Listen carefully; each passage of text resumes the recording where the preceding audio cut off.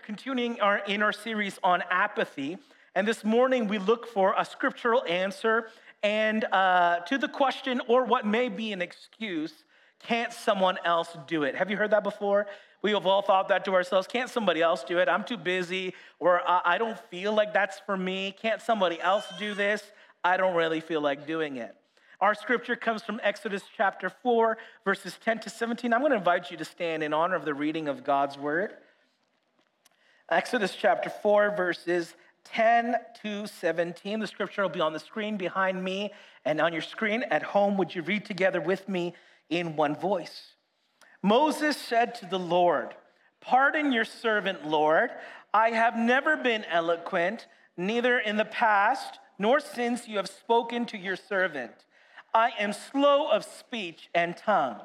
And the Lord said to him, "Who gave human beings their mouths? Who makes them deaf or mute? Who gives them sight or makes them blind? Is it not I, the Lord? Now go, I will help you speak and will teach you what to say." But Moses said, "Pardon your servant, Lord. Please send someone else." Then the Lord's anger burned against Moses, and he said, "What about your brother, Aaron the Levite? I know he can speak well. He is already on his way to meet you, and he will be glad to see you. You shall speak to him and put words in his mouth. I will help both of you speak and will teach you what to do. He will speak to the people for you, and it will be as if he were your mouth and as if you were God to him. But take this staff in your hand so that you can perform the signs with it." Let's pray. Father, we thank you for your word. We thank you for the example, the leadership of Moses. Moses had to learn a few things along the way: how to follow you, how to respond to the call of God on his own life.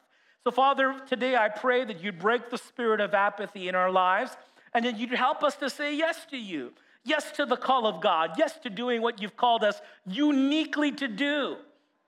So Father, I pray that you would arrest all the excuses, that you would stop the delay of procrastination, and you'd allow us to get to the bottom line, which is obedience in following Jesus.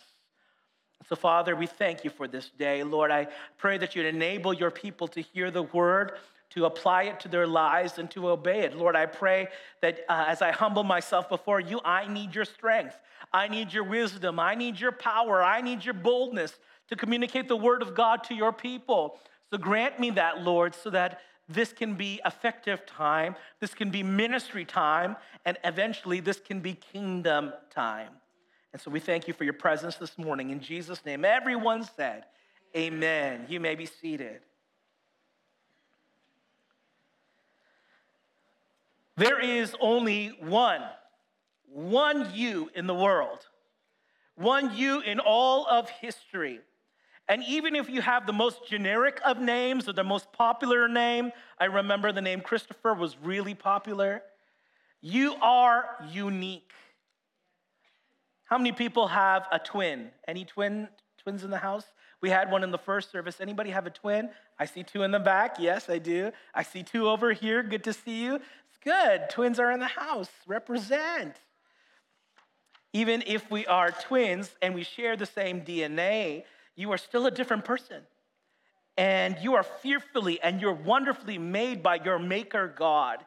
See, God doesn't make mistakes. God doesn't make duplicates. Every human being that is created is a one of a kind, amen? And that should make you feel good. That should affirm you today. You should recognize that you are special in God's eyes, that he's done something particularly unique with you that cannot be replicated in somebody else. So that means that when God asks you to do something, he really means it. That's the fact. He chose you and he chooses you out of the people in the world because he knows you better than you even know yourself. He knows what you can do. He knows your potential, and he knows what you cannot do. He knows your limitations. And yet often when God calls us, when God calls out our name or gives us an assignment in our life, we reject his invitation. The problem in the text is found in verse 13 when Moses said to God, "Pardon your servant, Lord. Please send someone else." Not me. I don't feel like it. I don't want to. I could be doing something else. I don't want to do what you're calling me to do. Please send someone else. Send him, send her. Just don't send me. And so Moses politely, he asked God to change his plans to send someone else in his place. And what was the Lord's response to Moses? And what would be the Lord's response to us if we answered in a similar way? Well, the answer is this. We would be met with God's anger. Apathy is always met with God's anger. And when we reject the call of God, we are suggesting that the Lord is wrong and that we are right. That we have a better way and that his way is a lesser way. We presume to know better than the all-knowing one. And so in response to the question, can't someone else do it? The answer is that God doesn't want options. God wants obedience. He doesn't want 10 different ways that you can accomplish this. God, I think you could do A and B and C and D and E and all these other options. No, he just wants you to be obedient to what he's asking you to do. So this morning, I want to show you that God has given you the capacity to do what he has called you to do, like Moses in Exodus 4:10-17, because, simple facts, he has created you, because he can help you, and because he can send people to partner with you. Let's look at that first point together. God created you. Isn't that awesome? God created you. God created these little babies that were on the stage. God has created each and every one of us. Verse 10 and 11, we read, Moses said to the Lord, "Pardon your servant, Lord. I have never been eloquent, neither in the past nor since you've spoken to your servant. I am slow of speech and tongue." And the Lord said to him, and I love the way God replies to him. He gets right down to it. Who gave human beings their mouths? Who makes them deaf or mute? Who gives them sight or makes them blind? Is it not I, the Lord? The Lord is in control. As I've taught before in our series in Exodus, Moses' lack of eloquence was really an excuse. He was raised by Pharaoh's daughter. He had received the best education possible. And this was attested by the deacon, Stephen, later in Acts chapter 7, verse 22, where he recounts the story of Israel and the life of Moses. And he says this of Moses: Moses was educated in all the wisdom of all the Egyptians and was powerful in speech and in action. Are you catching that? He's powerful in speech and in action. This is how Moses is actually remembered. And even though he was educated in the wisdom of the world, he was not educated in the things of God. He had more learning to do. So Moses' excuse moved from generality to specificity as he claimed to be slow of speech and of tongue. And the question in this part of God's dialogue with Moses was, "But Moses, buddy, my friend, who created your mouth, Moses? Who created your tongue, Moses?" I did. The Lord did. And there is no worthy excuse that we can give God that will exempt us from his call upon our lives. See, Moses was talking with the designer of the human body, who strategically placed a mouth underneath the nose and above the chin, and who strategically placed a tongue inside the mouth, behind the teeth, and before the throat. What a designer. What a great God. And if God gave Moses a mouth, guess what? God could fill his mouth with words to speak. It's just that simple. What Moses considered slow, God could easily quicken. And God also clarified to Moses that it is he who makes people mute or deaf. Now, that's hard for us to hear sometimes because we know people who are struggling with those things. And we're like, well, is this their own doing or is this God's doing? Well, as we read scripture, there is a purpose behind everything. It is he who has made them deaf or mute. But we know that Moses was neither of these things because he was able to speak and he was able to listen to God. But what Moses considered ineloquent, God could make intelligent. And God, I love how he does this. He goes one step further to say that even if every person had eyes, everybody looking at me today, whether online or in person, you're looking because you have eyes. I hope so. Even if we have eyes, it is God who grants people sight, and it is God who allows people to stay blind. This is God's doing. See, God does not call us to do things that we're not capable of doing. He knows our potential, and he is well aware of his power at work in our lives. In fact, I want to stress it today that God calls people regardless of their ability or disability. He does not call us because of what we can do for him, but because of what he can do in and through us. That's what he's interested in doing. And so God answered his rhetorical question with the answer, it is I, the Lord. It's I, the Lord. You just need to know that today. If God is calling you to do something, he's telling you today, it is I, the Lord, who's calling you to do it. If God created you, he can certainly use you. He doesn't want to make a fool out of you. He doesn't want you to fail. He wants you to step out in faith, and he wants you to trust him, and he will show himself strong in your life. Secondly, today, God will help you. Isn't that great news? God will help you. Verse 12, now go, and I will help you speak and will teach you what to say. Moses had wanted to stay where he was, and he wanted to keep on doing what he was doing, but God gave him a command. He gave him the imperative to go. Go do something. Go step out. Take a step forward in your life, Moses. Don't stay where you are. Don't stay idle. From a logical perspective, God can only help you once you start moving forward, once you activate that faith in your life. But there is nothing he can help you with in that state of neutrality. Someone else can't do it because God wants to help you do it. I love the book of Psalms. It reminds us that God is our helper. If you read in Psalm 28, verse 7, we read, the Lord is my strength and my shield. My heart trusts in him, and he helps me. Isn't that good? Psalm 54, verse 4, we read, surely God is my help. The Lord is the one who sustains me. In Psalm 118, verse 6 and 7, we read, the Lord is with me. I will not be afraid. What can mere mortals do to me? The Lord is with me. He is my helper. I look in triumph on my enemies. And I love this. You might know this one of my own favorites.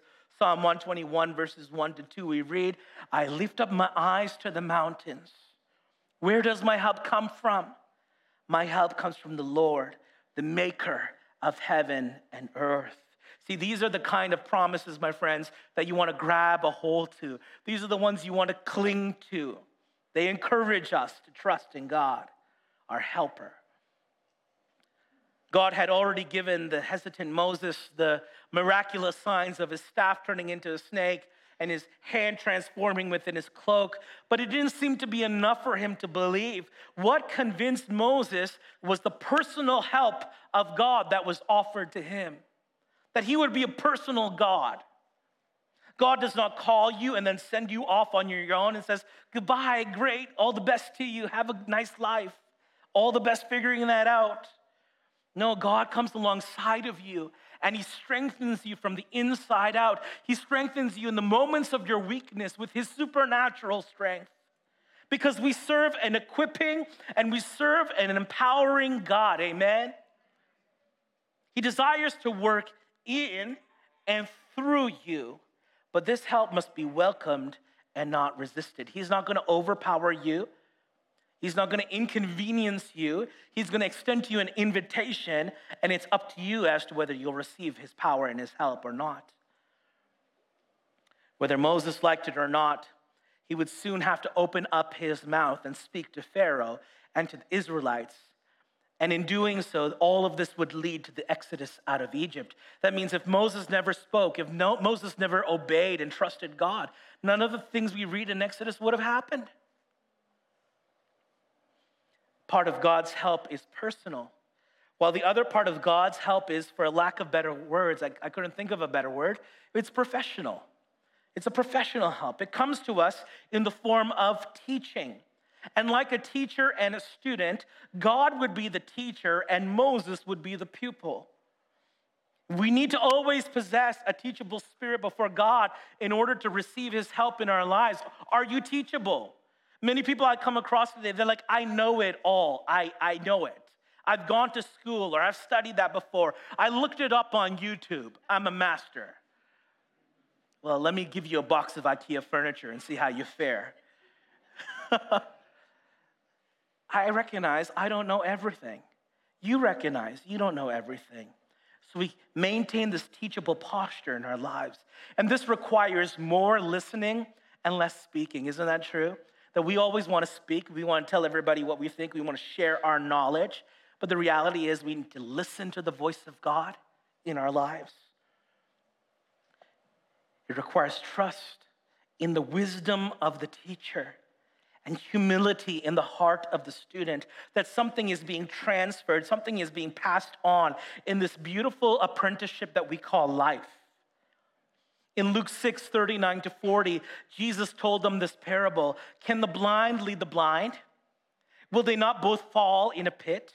The student is not above the teacher, but everyone who is fully trained will be like their teacher.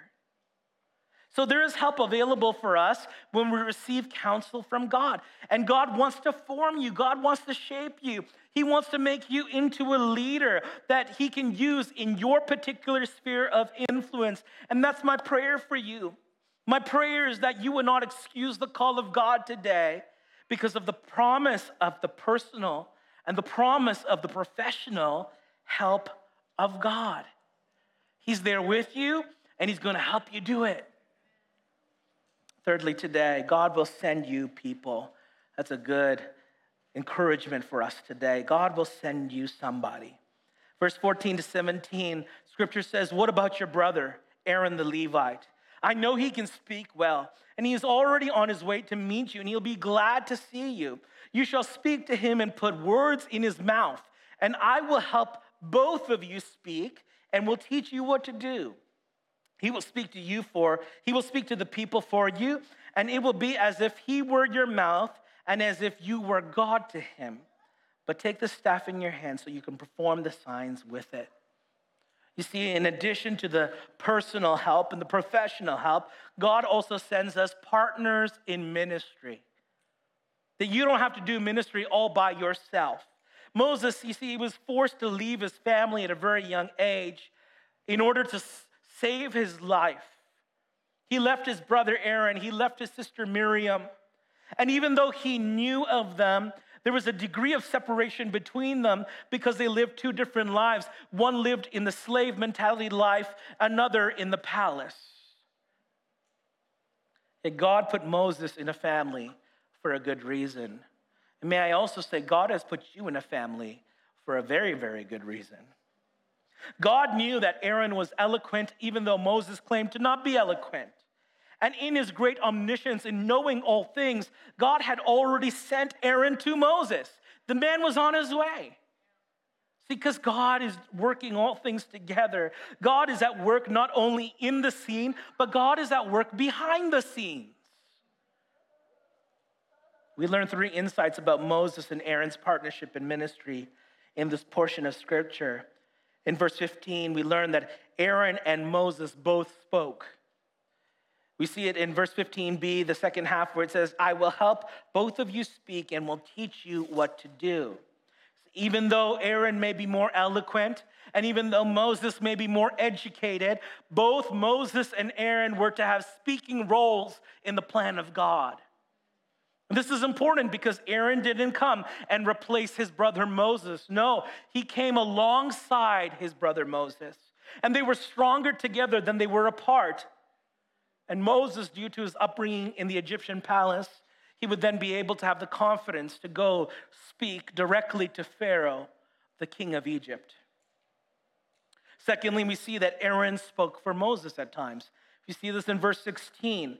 He will speak to you, to the people for you, and it will be as if he were your mouth and as if you were God to him.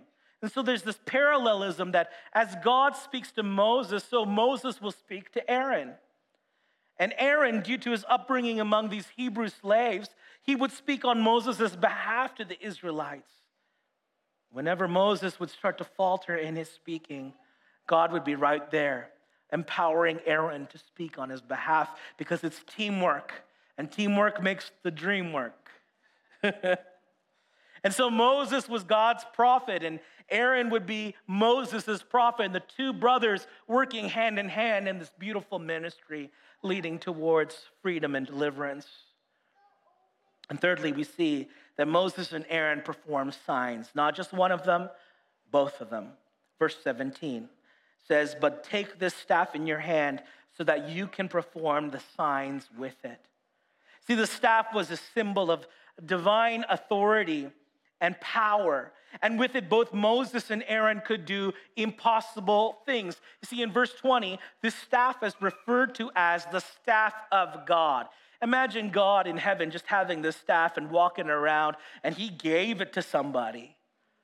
And he's like, you have all power and you have all authority now in your hands. You have my yes. That's the visual representation of the staff of God.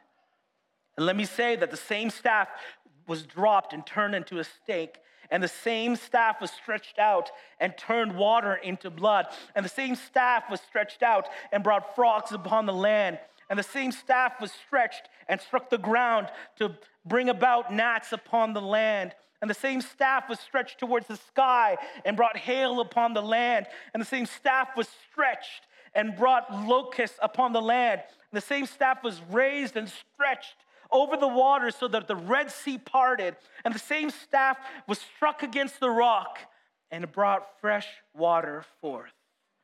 The same staff, the staff of God. Have you ever noticed who performed the signs in Scripture? Do you notice who's the person who's wielding that staff of God? See, from the snake all the way to the gnats, Aaron was the one who performed the signs with God's staff. I looked back and I checked and read every portion of Scripture there, and I noticed Aaron is the main figure. Aaron is the one who is wielding that staff of God. And then from the hail all the way to water from the rock, Moses is the one who performed the signs with God's staff. Isn't that cool? They were to both use the staff of God to do whatever God instructed them to do. God is only going to ask you to use what he gives you to do what he's called you to do. So partnership is God's idea. Someone else cannot do it for you, but someone else can do it with you. And that's encouraging news. See, God can use you on your own, and God can use 2 or 3 people together. But let us never be fooled into thinking that it was my work or it was your work that led to great ministry success, but it was and it will always be God's power working in and through us. My favorite scripture, you know it by now, I hope. Psalm 115, verse 1, not to us, O Lord, but to your name be the glory. It's not about us. It's not about you. It's not about me. It's about God's power at work in me. It's about God's power at work in us. As they conclude this morning, the worship team comes. Leonardo da Vinci, you might know this painter, is widely considered one of the most diversely talented individuals to have ever lived. And as an artist, he is known for The Last Supper and the Mona Lisa, among others. However, his total output in paintings is rather small. There are less than 17 surviving paintings that can be definitely attributed to him, and several of them are unfinished. The small number of surviving paintings is due in part to his chronic procrastination. He often required a sharp threat by his patron that they were about to withhold payment in order to motivate him. And the Mona Lisa took over 15 years for him to finish. Think about that for a second, working 15 years on Mona Lisa. Worse, was The Virgin of the Rocks, commissioned with a 7-month deadline. Da Vinci finished it 25 years later. Fired. Go on EI and figure it out. Da Vinci apologized on his deathbed, and he said, "To God and man for leaving so much undone." He was regretful. You see, God calls people to build his kingdom, and he commissions us to complete many masterpieces for his glory, knowing that we're created for good works. Just as God is a creative God, we are creative creation. However, many of us have somewhere along the way become apathetic, making excuses and always procrastinating because other more important things get in the way of our lives.